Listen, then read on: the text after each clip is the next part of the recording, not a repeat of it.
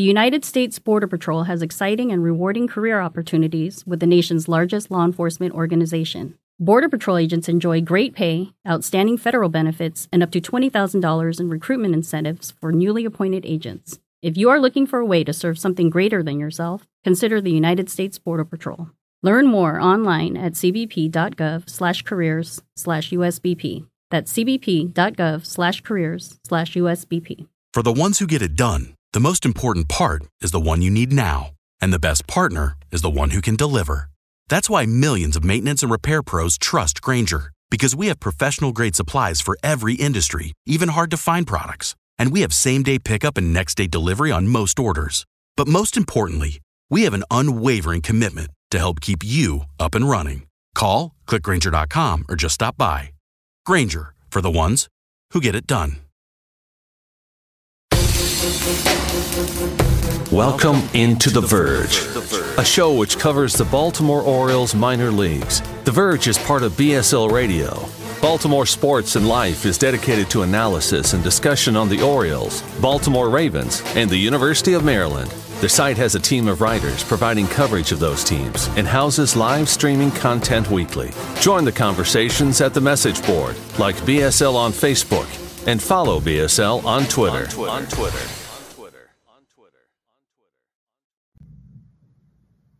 Want to make a podcast? Spotify's got a platform that lets you make one super easily, then distribute it everywhere and even earn money, all in one place for free. It's called Spotify for Podcasters, and here's how it works. Spotify for Podcasters lets you record and edit podcasts right from your phone or computer, so no matter what your setup is like, you can start creating today. Then you can distribute your podcast to Spotify and everywhere else podcasts are heard. Video podcasts are also available on Spotify. With Spotify for Podcasters, you can earn money in a variety of ways, including ads and podcast subscriptions. And best of all, it's totally free with no catch. Ever since we discovered Spotify for Podcasters, we feel like having options like video podcasts and Q&A lets us be more creative on another level. I highly recommend you give it a try. Download the Spotify for Podcasters app or go to www.spotify.com/podcasters to get started. Welcome on The Verge. This is Zach Spedden, joined by Nick Stevens. Bob Phelan, our co-host, is out this week, but we have a lot going on this episode, including Connor Norby will be joining us for an interview, and then Nick and I will discuss the latest results of the January 15th international signing, headlined by the acquisition of Luis Almeida, who set a new record for international signing bonus from the Orioles. But first, as we do at the top of every episode, we want to introduce new members of our Patreon community, and for that, I will turn it over to Nick. Yeah, let's see if I can do this. This is usually Bob's job, but we got one new patron since last week, Will Strickland. Welcome aboard. Thank you for your patronage. You did join at the AAA level, so that's awesome. We're still rolling out a top 30 or top 50 countdown on Patreon, and actually we got number 31 lined up for tomorrow. And for patrons, it is another player interview. We're going to talk to number 31 himself. So yeah, come join, come hang out. On tonight's episode, we are talking to the second-round pick in the 2021 draft out of East Carolina University, who spent the 2022 season between three teams in the Orioles minor league system, hitting 29 home runs along the way. That included 17 at AA Bowie, and then 4 more at AAA Norfolk, where he hit the ball very well over his final 9 games of the season. He is second baseman Connor Norby. Connor, how are you? I'm good. Hope you guys are doing well. Well, it's great to have you on here. We've certainly enjoyed watching you in the last year and a half that you've been part of the Orioles organization. And when you look back at your first full year with the Orioles, what accomplishments are you particularly proud of? It's a long year, and just being mentally there, I think every day, that was the biggest challenge. But getting a year under my belt, I think that's one big thing. Getting to experience the life a little bit, the minor league life, professional baseball life. I mean, I think my season is summed up in, I think it's summed up in 2 seasons really. And I've told everyone that. And I've seen both sides of the spectrum, the struggle, the parts when you're feeling good. I've seen it all, and getting to experience everything in that, all that in between. I think that's the part that stands out the most. Was there anything either on the field or off the field that maybe challenged you in a way that maybe didn't think it would, or you just weren't expecting as you adjusted to your first full season of pro? Like, I know, for example, something big that we heard earlier in the year that was shocking to us to learn as we, talk to more of you guys and learn more about the day-to-day grind of, minor league life. But like Colton Cowser talking about focusing on his sleep schedule and how much that impacted him early on. Was there anything like that for you last year? I think the biggest adjustment, in my opinion, was playing every single day. And you don't do that in college. You don't do that in high school. I think that was the biggest adjustment, and realizing that no matter if I played well or if I didn't play well, I'm going to be out there tomorrow. So whatever happened, I have to flush it. And I had some great advice going along the way from multiple people that helped me get to where I am today. And I think that was probably the biggest adjustment, is realizing like I'm playing 5-6 times a week.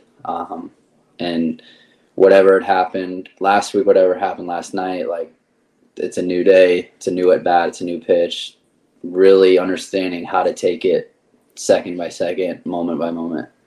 Nice.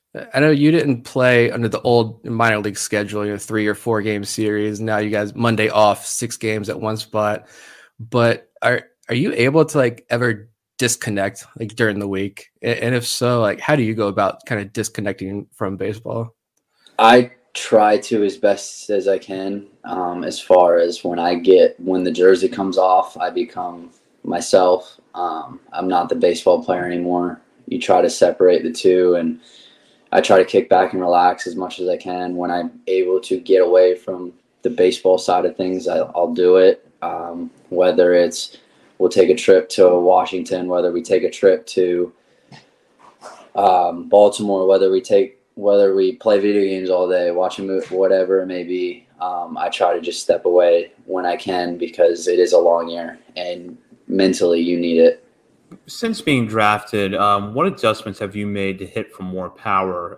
Your home run numbers in your final season in ECU were a big uptick from what you had done before, but you took that a step further last year. The thing that I learned at college was not making contact with every pitch so far deep, and it was learning to how to hit the ball at extension really and catch the ball a little further out in front, even if it's an away pitch, because I was storing so much power left in my backside. So I learned how to do that effectively in college, and it allowed me to still be able to do what I do and not stay inside the baseball.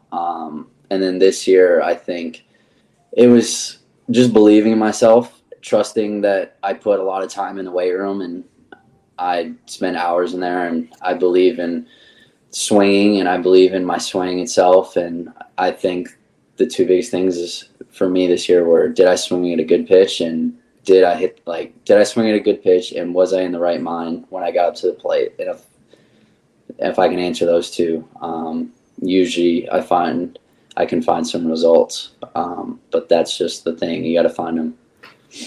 One thing we've seen a lot about is how good you are at actually hitting the ball out to right center field, which is something that's getting a little bit more notice now as right-handed hitters in the Orioles farm system because of the left field wall being moved back a can of yards. So is that something that's deliberate in your swing where you try to take the ball the other way, or is it just something that kind of happened over the course of the year? I learned it at a young age. I get myself in trouble when I start to pull the ball. So the left field wall being moved back, really, I never really thought about it too much, because it's like where I'd like to think my power is to center and to the gaps, especially at right center. And that's where I try to hit the ball. That's where I'm most effective, is when I'm thinking that way. So when the wall got moved back, I really didn't think twice about it. We had Kobe Mayo on a couple weeks ago and asked him who's going to get more home runs next year. Of course, he said himself, between the two of you, he said himself, but you might get him in the center field, right center department. Any response to Kobe's challenge there? We'll see. We'll see. It's a long year. We'll see.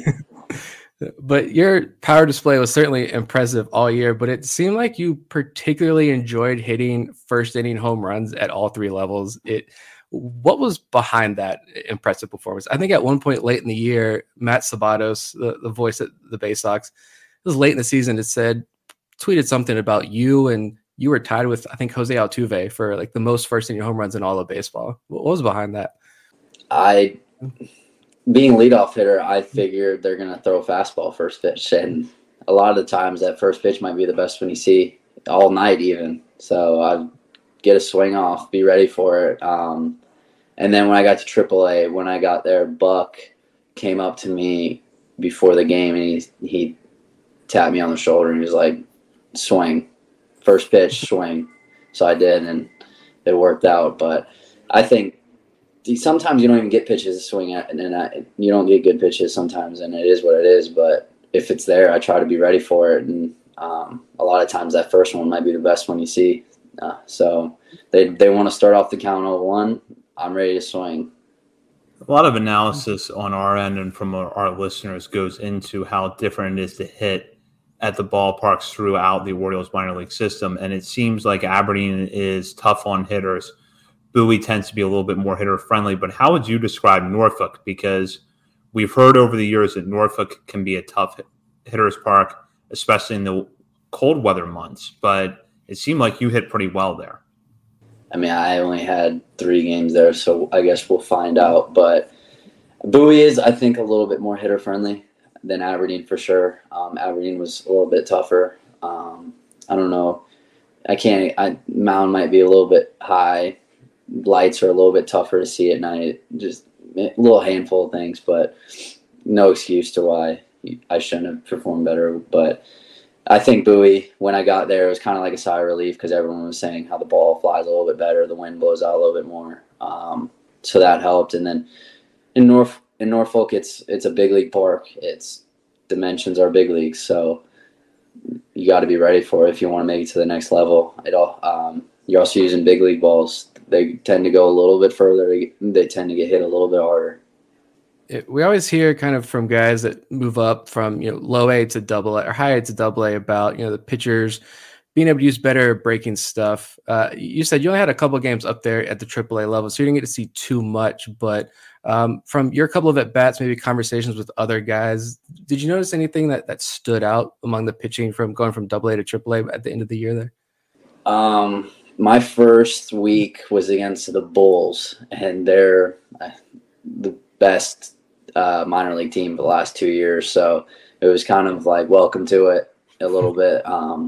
So I was facing Yanni Chirinos and Glasnow was there rehabbing, and they had a handful of other guys, but it was awesome.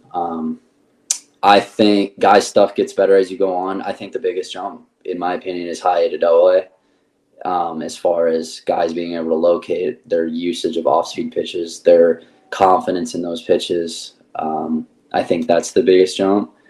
I would say AAA is guys that are more polished, and they're in between that big league, and some of them are big leaguers, some of them are established big leaguers that are there, and I think that was the biggest jump. Is they're just polished. They don't really make mistakes that much, but when they do, because every pitcher does, you got to just be ready for it. What goes into that jump from high A to AA? Because it would seem like maybe in high A, as someone who was drafted out of college, maybe you're seeing stuff that is similar to what you saw in Division I NCAA, but AA has to be much different, I would imagine. AA, yeah. High A was a lot. There's a lot of velo, and that's where I thought I saw most of the velo throughout the year was in AA or in high A. But when I got to AA, it was that usage of off-speed pitches, like I said, and the ability to land them in any count and their confidence in them. But I would say a lot, like the top-tier college pitchers that I faced are like AA pitchers, in my opinion, if not higher. I faced plenty of them, like faced Gavin Williams, faced Kyle Harrison, those type of guys. But in college, I was Jack Leiter, Kumar Rocker. Throw them in AA, and then they'll have success. Going back to your time in Aberdeen, what is that like for you? You talked about some of the things that maybe contributed to why it's difficult for hitters to be a little bit more successful at Aberdeen. But what's it like for you when maybe the results aren't there, but you're making good contact on the ball? You're doing everything right maybe one night, but the results just aren't there. What is that like for you, and how do you go through that, the day-to-day of that to get through that? I think for the first month of the season, I thought I was the unluckiest hitter on the planet, it felt like. And I had several conversations with several people about just, you're doing the right things. Just keep finding the barrel. It'll work itself out. It all comes full circle eventually. Because my stats didn't show it, which, I mean, stats don't mean a lot nowadays, especially to the guys above me. But I was just unlucky, it felt like, and I was doing the right things. I was finding the barrel, and that's all you can ask as a hitter. And it was just, you feel like you're doing things right, you're not getting rewarded, and it's humbling for sure. I think I got humbled for sure that first month, because I felt like I was doing everything I could do, and I just wasn't finding success per se. But it's, at the end of the day, what got me through it was understanding that I just have to keep doing the right things. If I find the barrel more times than not, I will get rewarded just like any other hitter. And that's what sticks with me. If I hit a ball straight now, but I hit the barrel, so be it. I did my job. I found the barrel. It seemed like, having Roberto Mercado, the manager down there for the High Aberdeen Ironbirds last year, and you started there with Kobe Mayo and Colton Cowser and a big group of just talented guys. We know that Aberdeen team went on to make it to the High A Championship Series. What kind of advice are that coaching staff giving you, and how instrumental were they in helping you work through a lot of that? They were fun. All of them were really fun, and Berto really understood to let us kind of play. We'll figure ourselves out. We're going to win games. We're talented enough to win games, and if he just lets us play, and we won a lot of them. He didn't try to micromanage things. He understood that we were looking to get better, and there was things that each of us wanted to do and how we had to improve individually. But at the end of the day, he let us play, and I think that's what led to the success, because he knew the talent that we had throughout the lineup, throughout the rotation, and he just kind of let us go. The Orioles clearly love their defensive versatility with prospects, and you saw some time in left field last season. Did you have much experience working out or playing in the outfield while at ECU, or is this a relatively new experience for you? I've never once played the outfield. When I was younger, they put me in the outfield one game, and I'd usually played short. And I remember playing outfield on the dirt still. And so I've never played out there.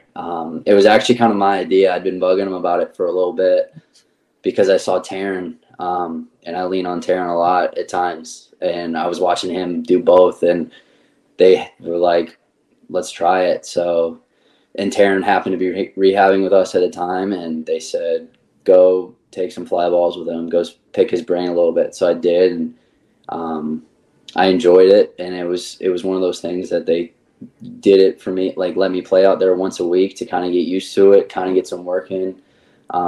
It also helped get me off my feet a little bit.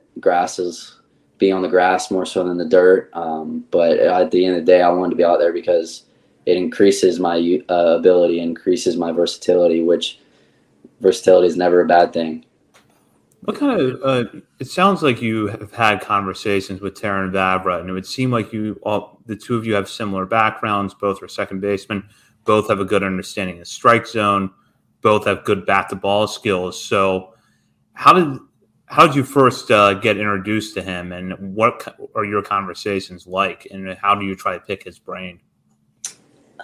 I kind of knew him, or got to know him through Minnesota, the background of me being from Minnesota and him being a big hockey fan. So that's kind of how it got started, and getting to work with him at camp, and then when he was rehabbing in Aberdeen, and getting to know him there even better. And when he actually wasn't in AAA, but we still talk every couple weeks now.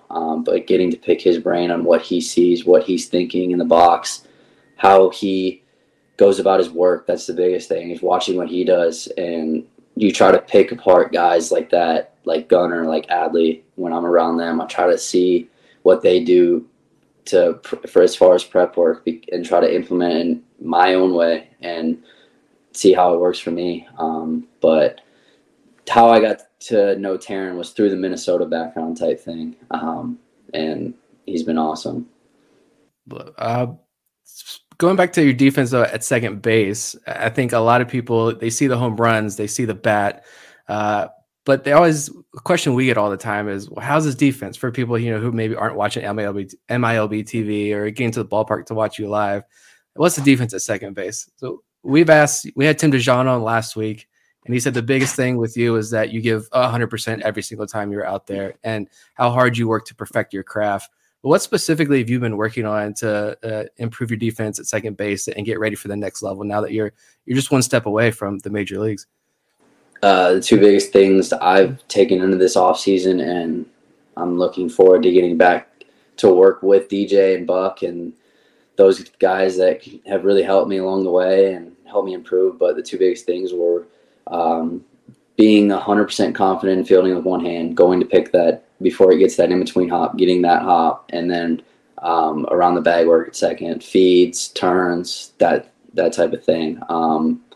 But you can just, about this defense thing, I'll just let DJ answer that for all the people that are wondering. He had high praise for your defense. So you got a chance to play with Joey Ortiz a lot last year at Bowie and then again at Norfolk. What is it like to play alongside him in the infield? Me and him kind of gelled right away. And I've met him before. I met him at camp last year, and getting to play with him, I think we clicked right from the get-go, and getting to work with him every day. I think the words you guys use or what DJ used was he's a wizard, and he really is. So getting to work with him, and when I'm around people that are better than me or just as talented, like my game's gonna raise. Hopefully their game raises too. I always want to improve, and he's always eager to learn and improve it as well. And sometimes it's hard for him to improve because he's so good on the defensive side of the ball. But me and him kind of clicked, and we rolled with it, and we became really close over our time in Bowie. And when he left, I was kind of sad for a little bit because I was like, I don't have Joey up there, up the middle with me. But I'm looking forward to getting back to work with him because he's awesome. When you look at the upper levels of this system, you have yourself, talk about Taryn Vavra, Joey Ortiz, Gunnar Henderson is up in the big leagues now, Jordan Westberg, Cesar Prieto, Daryl Hernandez. I mean, we can just keep going on and on, but all of you guys are in the upper levels of the minors now. How has this group impacted your development since joining the organization and getting to play alongside this really impressive deep group of middle infielders? Like I said, I think competition brings out the best in anyone, and you just named a bunch of guys that are going to be in the big leagues for a long time. And when you're around that type of caliber of players, your game's going to elevate too. But I get to work with them every day, which is the cool part. And I get to see them every day and see how they go about their business. And they're great players, and they will continue to be for a long time. So trying to pick their brains as much as I can without trying to be like the annoying little brother type person. But I hope to call them teammates soon. That's the goal. And I know we all have one goal. But they're top class people, top class players.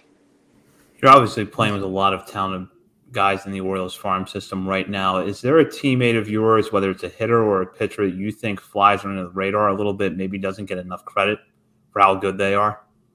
I can name you 5 probably. There's so many guys in this org. Sometimes it feels overwhelming at times because our organization is so loaded, and I tell people that all the time. It almost feels full at times, to be honest with you. But I think there's 2 big guys, and I think Daryl Hernandez is one, and I know you guys talked about him. He's young, he's talented, he's eager, he's hungry. I think John Rose is another. He's young, he's eager, he's hungry. But I think those are the 2 big guys to watch out for wherever they start. And when it clicks for them, it clicks and they're on. Is there a guy, if you had to switch roles and they had to throw you on the mound, who was the one guy that in this organization that you do not want stepping in that batter's box to face against you? I actually used to pitch too, but I'm not. There's no way I'm getting on the mound now. Does Adley count? Yeah, we'll count Adley. Okay, Adley. His plate discipline is too good. He would spit on all my stuff. I don't got anything to beat him with either. I don't think many people do. So. No, there's not many. There's really not. But his plate discipline, I think him and Taryn have their understanding of what the strike zone is it's incredible.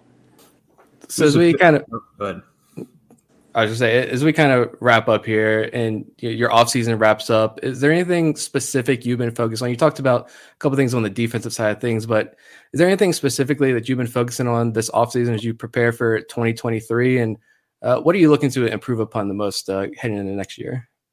The thing I'm looking to improve on the most this year is just finding that consistency, not riding the roller coaster, I like to say. But what I've been working on this offseason is the defensive side of the ball. Like I've said, I've worked a lot on that, and hitting. I love to hit. Everyone loves to hit, but I really love to hit and understand. Just trying to find the barrels many times. I'll do a lot of different velos. I'll do a lot of different types of shapes off the machine. I just want to mash, in my opinion. So I'm trying to just find the barrel as much as I can and see how many. Try to hit some more homers this year, but we'll see. Before we wrap up here, we do have a couple of questions from our listeners, and I'll start with Sterling in our Patreon group. What are some of your off-season hobbies, and if you game, are you an Xbox or PlayStation guy? My hobbies. I love to watch movies. I do play the PlayStation. Those are about the only two things I do. We did get a question from Keith Mayo. I think you may know him. He says, who's the bigger hockey fan, you or Kobe? I am. Kobe just found out what hockey was a year ago. Let's relax. He's from Florida. There's no ice in Florida. I've always wondered why there's so many hockey teams in the state of Florida. But me and him really got into it last year, especially being roommates, and I expect nothing to change this year. He would still talk hockey all the time.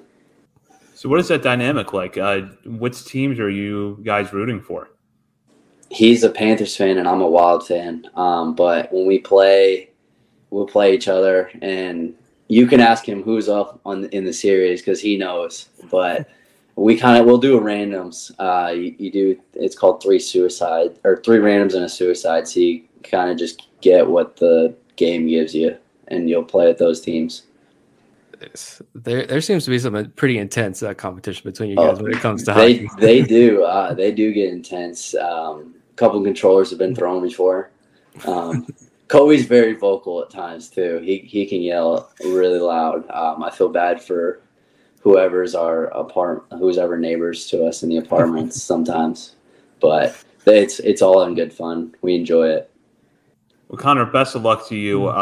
For a little bit of time that's left here in this offseason, in the spring training, we'll certainly be following you and rooting for you this year. Thank you, guys. I appreciate it. Yeah, thank you for coming on.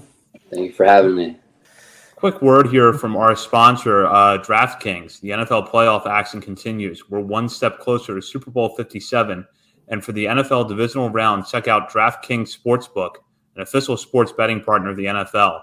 New customers can bet just $5 and get $200 in free bets instantly. Plus, all new and exciting customers can take a shot at an even bigger payout with DraftKings stepped-up same-game parlays. Boost your NFL winnings with each leg you add up to 100%. Think Trevor Lawrence continues his Saturday streak against the Chiefs? Will the 49ers ride the hot hand of Mr. Irrelevant Brock Purdy against the Cowboys? Download a DraftKings Sportsbook app and use code ONTheVerge. New customers can bet $5 on the NFL divisional round and get $200 in free bets instantly, only at DraftKings Sportsbook with code ONTheVerge. Minimum age and eligibility restrictions apply. See show notes for details. So, Nick, on that note, I know you're a Cowboys fan. How are you feeling after this weekend?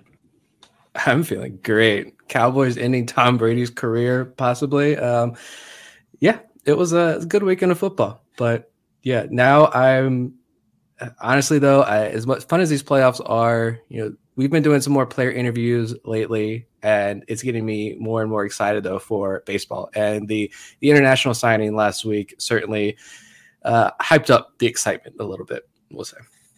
Yeah, absolutely. And that discussion with Connor was great. I think we've heard for a long time how smart of a hitter he is, his kind of advanced feel for the game. But you can tell that this is someone who really does seem to be a student in the game. And it's no question to me now why he was as successful as he was last year. Yeah, I think it's just really cool when these guys that come on, and not just guys on our show, but when they're doing interviews elsewhere too.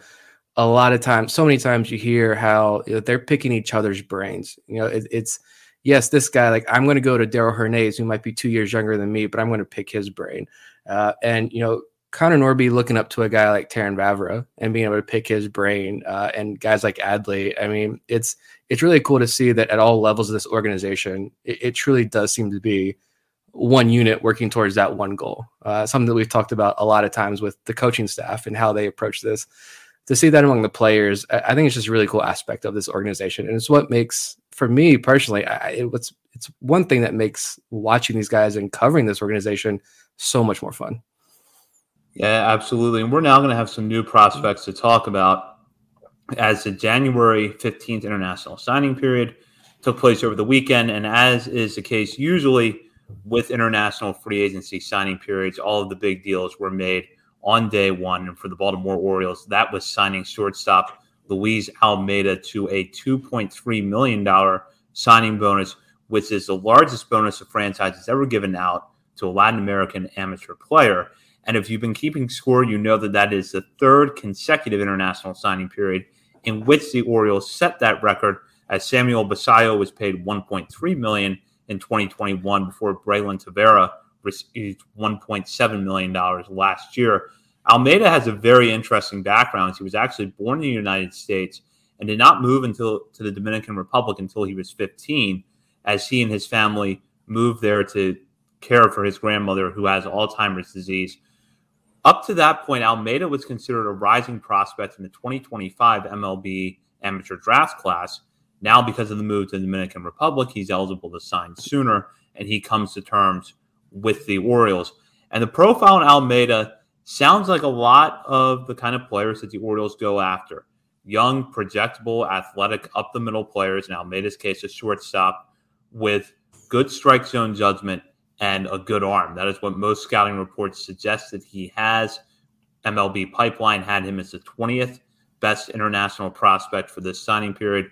Baseball America had him at 17th. MLB Pipeline in particular gave high praise to his arm, right now grading it as a 55 on the 20 to 80 scouting scale, and noting that he, quote, projects to have a plus arm. What's also interesting about Almeida is that because of that background, where he actually developed much of his amateur baseball career in the United States, he could, in fact, skip the Dominican Summer League this year. We don't know for sure that that's going to be the case, but it is possible that Almeida will be in the FCL this year. So, Nick, we've been learning more about Almeida over the last few months as rumors picked up that the Orioles were going to sign him, and then even more after they agreed with terms with him this past weekend. So what are your thoughts on this pickup? I'm getting more and more excited about Almeida, and I think it's largely due to the fact that, like you mentioned, his background is so unique. He played baseball here in the United States up until he was 15 years old. He was, on the radar of pretty much every major college program. And so we have a lot more information about him. He did an interview, an intro press conference there with Kobe Perez on signing day, which was amazing to watch. But yeah, I think you mentioned kind of his profile there. And I just think he fits in perfectly into kind of what we've seen the last couple of years. You look at Gunnar Henderson and Jackson Holliday, for example. This is what I was thinking of as you're trying to read up more about Almeida. Holliday and Henderson were two very young, up-the-middle bats with a ton of potential. But I think Gunnar reached the big leagues not long after his 21st birthday. Holiday, as Tim DeJean alluded to last week, you guys, awesome interview there. He could possibly end next year in Double-A as a 19-year-old. So I think if the player development process goes right there, you're looking at two guys who are going to be pushed super aggressively. And with Almeida, yeah, he's just 16. And I know there's all this talks of could he skip the DSL, but Kobe Perez did say in that interview, like, we're going to slow down. We're going to take it slow with him, make sure we do this right. He is still just a 16-year-old kid, doesn't turn 17, I think, until April, sometime in April. So let him develop. But I don't think it's crazy to think the kid just signed last week, looking way ahead. But I think he's on that same type of trajectory, though. He's a young kid who the organization can be aggressive with once he gets in and starts playing. And he's got an enormously high ceiling. That's why the Orioles paid him $2.3 million. And with his amateur background being so much different than his peers, I just don't think it's crazy to think that he could be an 18-year-old kid ending next year in high A. I don't think that's crazy to think about if a lot goes right between now and then. So I think it's that same signing. And in 2 years, after he's got some more minor league games under his belt, in 2 years, you're going to be looking at another middle infielder in the system. And you're like, what are we going to do with him? We got another one down here in the pipeline. And it's just really cool to see this organization just stack this talent like this. Yeah, and I think there's a reason you go for up the middle players. And I think there's in particular a reason you go for up the middle players like Almeida, because you can look at their profile, you can look at the reports and realize that this is not someone who's probably going to be playing first base in 3 years. He's got the ability to move around a little bit. The reports that I read seem to suggest that he could move over the third base if he outgrows shortstop. And, honestly, I don't think that's a guarantee that he will. We're going to have to see how he looks, but that's not always going to happen. So it is possible you've got a guy who could stick at shortstop. Yeah. And something else that stood out to me too, in listening to Kobe Perez's interview right after those initial signs were announced, the first thing, I can't remember who asked him, but someone asked kind of what led to this signing. And Perez talked about how they first saw Almeida in a tournament in Mexico, and then seeing that he's from New Jersey, there's Jersey connections, the Orioles were able to do some background work there. And one of the first things Perez started talking about was Almeida's family and where he comes from and the good head on his shoulders and, what his parents did for a living. And just, it's another instance of this organization making sure they bring in these high character guys. It's leaders, true team players. A couple of these guys, I think we're going to highlight a few that stood out to us, but the Orioles player development Twitter account highlighted a couple of these signings, and you saw that in some of their descriptions, like a leader, true leader on the field. And so it's really cool. There are so many similarities I'm seeing between how they go about attacking the amateur draft and now how they're attacking the international side of this. Now that this organization is, or this regime is now 4 years into this, 3-4 years into this, you're starting to see guys who they've been connected with for many years. They've formed tight relationships with. The Orioles have established their presence in Venezuela, for one. I know a lot of signings coming out of Venezuela, but they're establishing their presence in the DR again. And it's really cool to see these higher and higher bonuses, bigger and bigger talents deciding to join this organization. And Almeida mentioned it. He said, in his opinion, this is the best farm system in baseball. And he thinks this organization is going to be the best one to help him develop as a player and a person. And he said from the start, the Orioles were the team that he wanted to sign with. And that's really cool to start seeing these international guys being excited to join Baltimore. As we know, it's been an area of baseball that I know I never paid attention to growing up because the Orioles weren't players in this. So it's fun to be looking at this from a different angle now. Yeah, I think it's actually worth taking a step back and looking at the big picture of what has happened since Mike Elias took over the baseball operations in this organization and brought in Kobe Perez.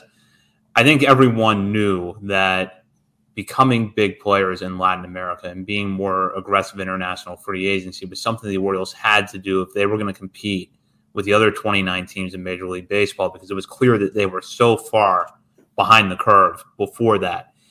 I don't know that I necessarily saw sort of the acceleration in those efforts coming the way that they have, where you have this new academy coming in Dominican Republic. That's going to be a major investment that it should be finished soon, hopefully.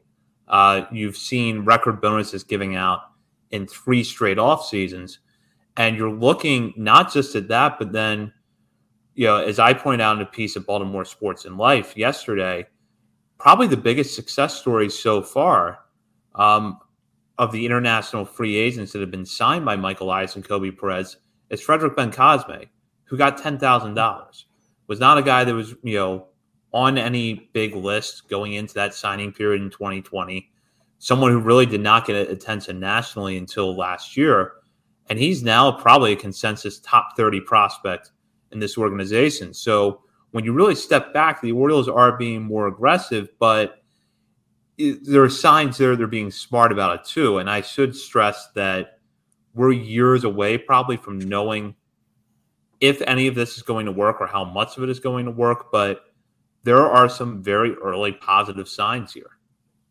Yeah, it's kind of like I mentioned how the Orioles attack the amateur draft versus what they're doing on the international side of things now.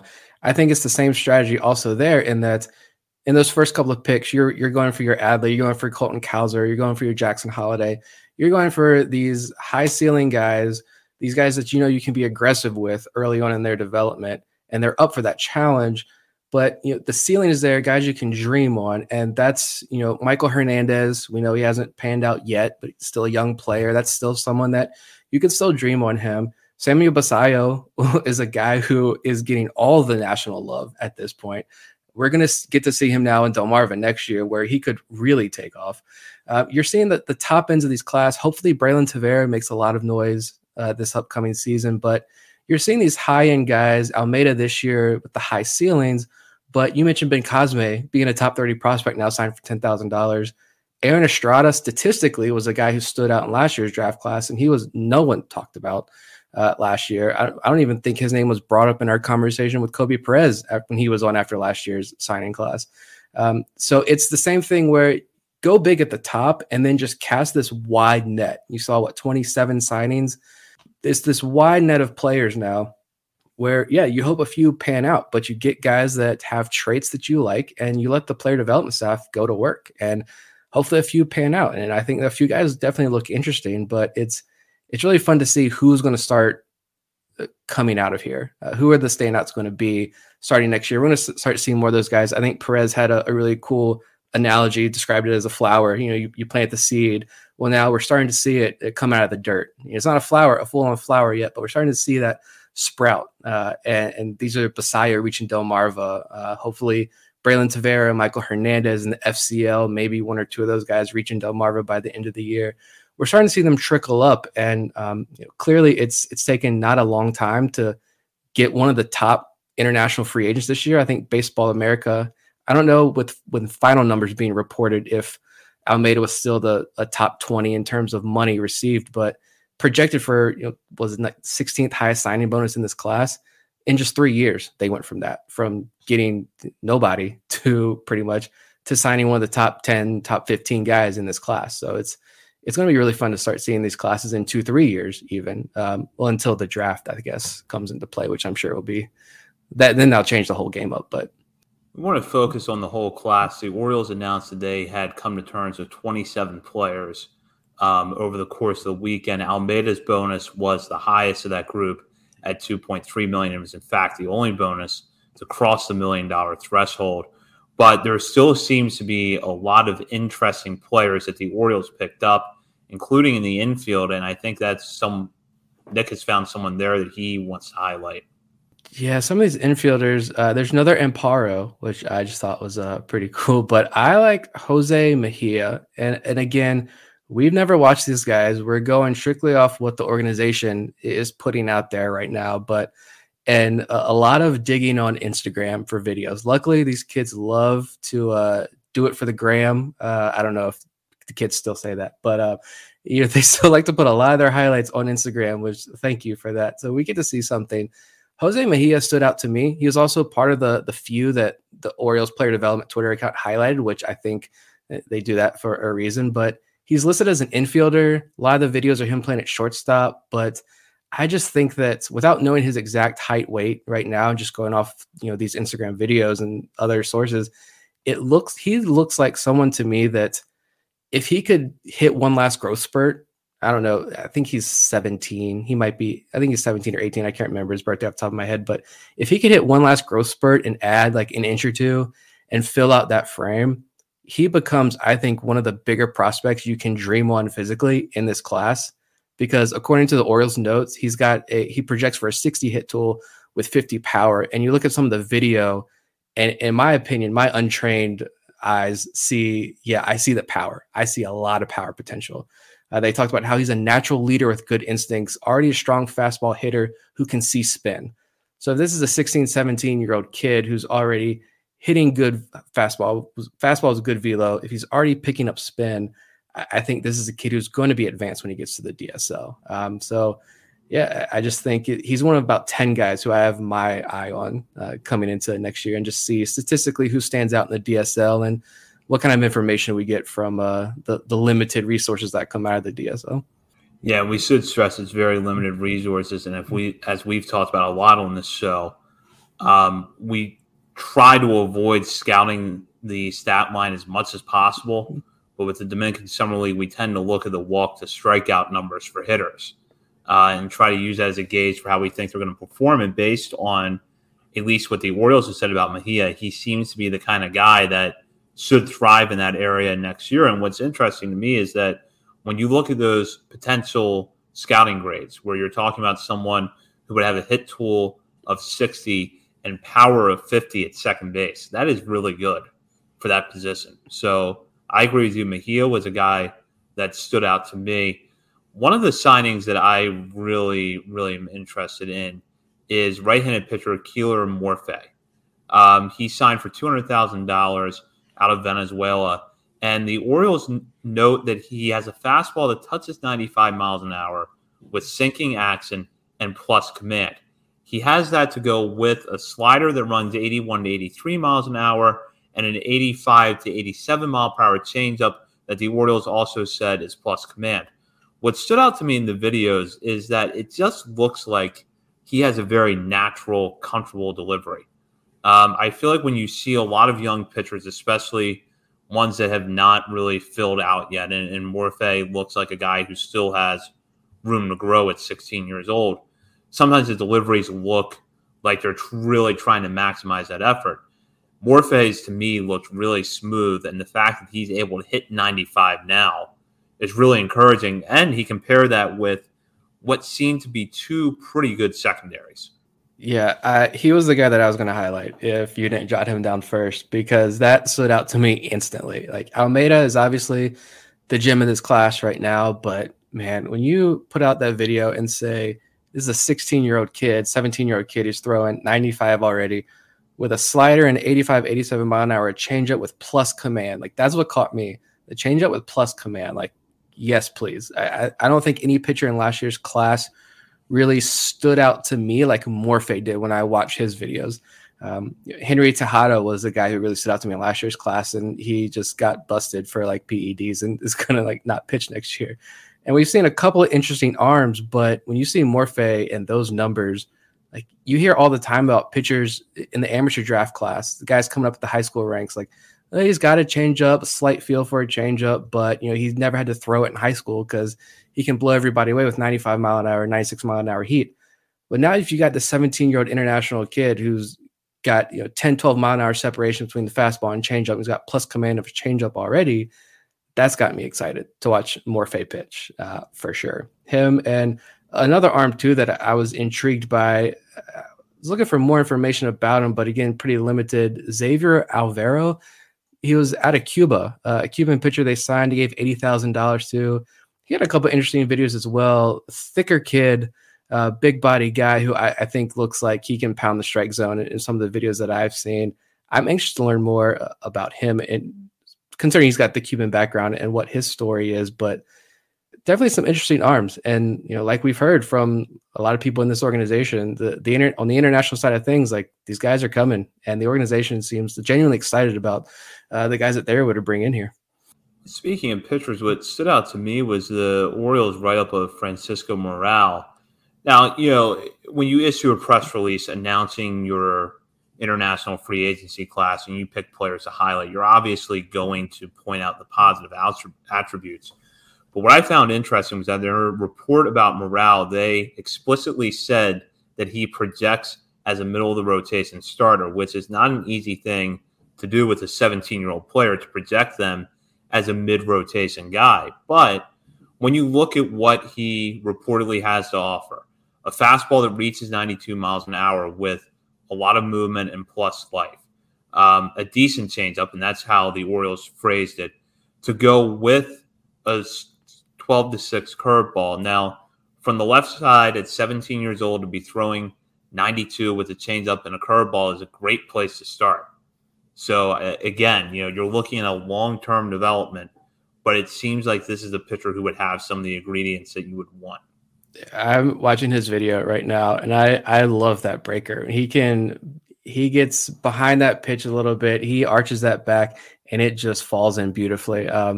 It's the pitchers that I'm kind of most intrigued to see by, because it's not the guys we talk about the Houston Astros model all the time. It's not the guys that they gave big signing bonuses to. It's guys they signed later in the process. It's guys they gave the minimum to, who are now contributing to a World Series team. So this is where the area that I'm most intrigued by, because I want to see, is some of that magic going to work its way here in Baltimore, and which of these guys start to stand out for us. And we're going to start to see more of these guys next year in the FCL and in Delmarva, but we're seeing Davy Cruz already last year and some other guys. It's good to see more influx of these types of pitchers. It's all these pitchers. It seems like they're bigger kids. They're tall. They're already got a good frame. And if they're only 17 years old, there's a lot of, you talk about projection all the time. There's a lot of physical projection with these guys. Looking at Moreo right now, I mean, could he be throwing 96, 97 in 5 years and being a DL Hall type pitcher? I mean, it's fun to, this is the part that I love. It's just what could become of these kids. They're so young. These highlights are so good. Obviously, they're good highlight tapes, but it's fun to dream on what these guys can become in a couple of years in this player development system. Now, not that we view or should view signing bonuses as an indication of prospect status. And if you look at our lists over the years, you'll see that is the case, where we're not always going to look at a signing bonus to determine a player's prospect status. But for listeners who are wondering how the bonus money was distributed, as I noted earlier, Almeida was the only player to receive a bonus that was 7 figures. The second highest bonus reported by multiple sources, including The Athletic, was Joshua Lorenzo, who received $500,000. The Orioles described Lorenzo as a shortstop with immense power, a loose swing, and plus bat speed. And also apparently shows loose defensive action, good footwork, and a plus arm over from the left side of the infield. So kind of sounds familiar. Projectable bat, shortstop with a good arm. Again, we're going to have to see how he performs once he gets into the organization, but clearly an interesting skill set already. Yeah, and like you mentioned, I mean, yeah, the signing bonuses, you got Almeida, and outside of him, there's not a lot of other names that got a ton of money. But I like this strategy, especially right now as you're continuing to fill out the lower levels of the minor leagues, your DSL rosters, your FCL rosters, and you're still establishing your presence in a lot of these countries. I think this is a good strategy, just to cast this wide net, see what kind of players you get. Again, just go after the pitchers who have the traits you like. If you know that, yeah, I've already got a good changeup, I've already got good fastball velo, clearly this organization feels confident in their ability to teach a slider. All right, we're going to be able to work with you. And so, yeah, it's cool. And I also like that they left that little extra money. I would not be shocked. Perez talked about leaving about $500,000 left over. Yeah, roughly around 500,000. In case another Cesar Prieto situation pops up. I'm interested to see over the next couple of weeks, or over the next couple of months even, because even last year they were signing guys in May, June, and July to international deals. But I'm going to be interested to see if the Orioles get aggressive with anyone else that's hanging around, or if another Prieto situation does pop up, are the Orioles the team that's going to be the aggressive one there. But I like that idea also, leaving a little bit on the table. And you've got 27 guys now to bring in and work with. Even the most interesting one, though, I just want to see him play because I think it's just a cool story. Jorge Mateo's brother, bringing him into the organization. I thought that was pretty cool. Catcher out of the DR,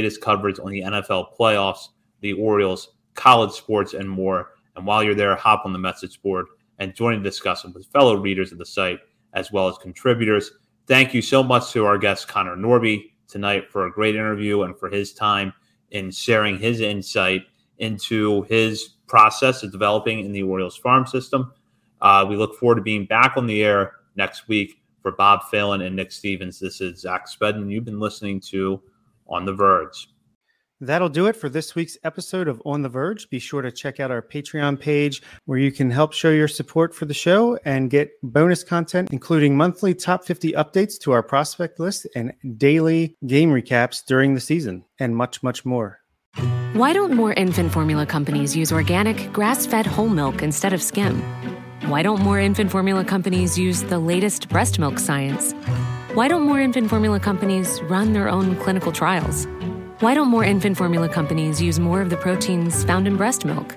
Why don't more infant formula companies have their own factories instead of outsourcing their manufacturing? We wondered the same thing. So we made ByHeart, a better formula for formula. Learn more at byheart.com. For the ones who get it done, the most important part is the one you need now. And the best partner is the one who can deliver. That's why millions of maintenance and repair pros trust Grainger, because we have professional-grade supplies for every industry, even hard-to-find products. And we have same-day pickup and next-day delivery on most orders. But most importantly, we have an unwavering commitment to help keep you up and running. Call, click Grainger.com, or just stop by. Grainger, for the ones who get it done.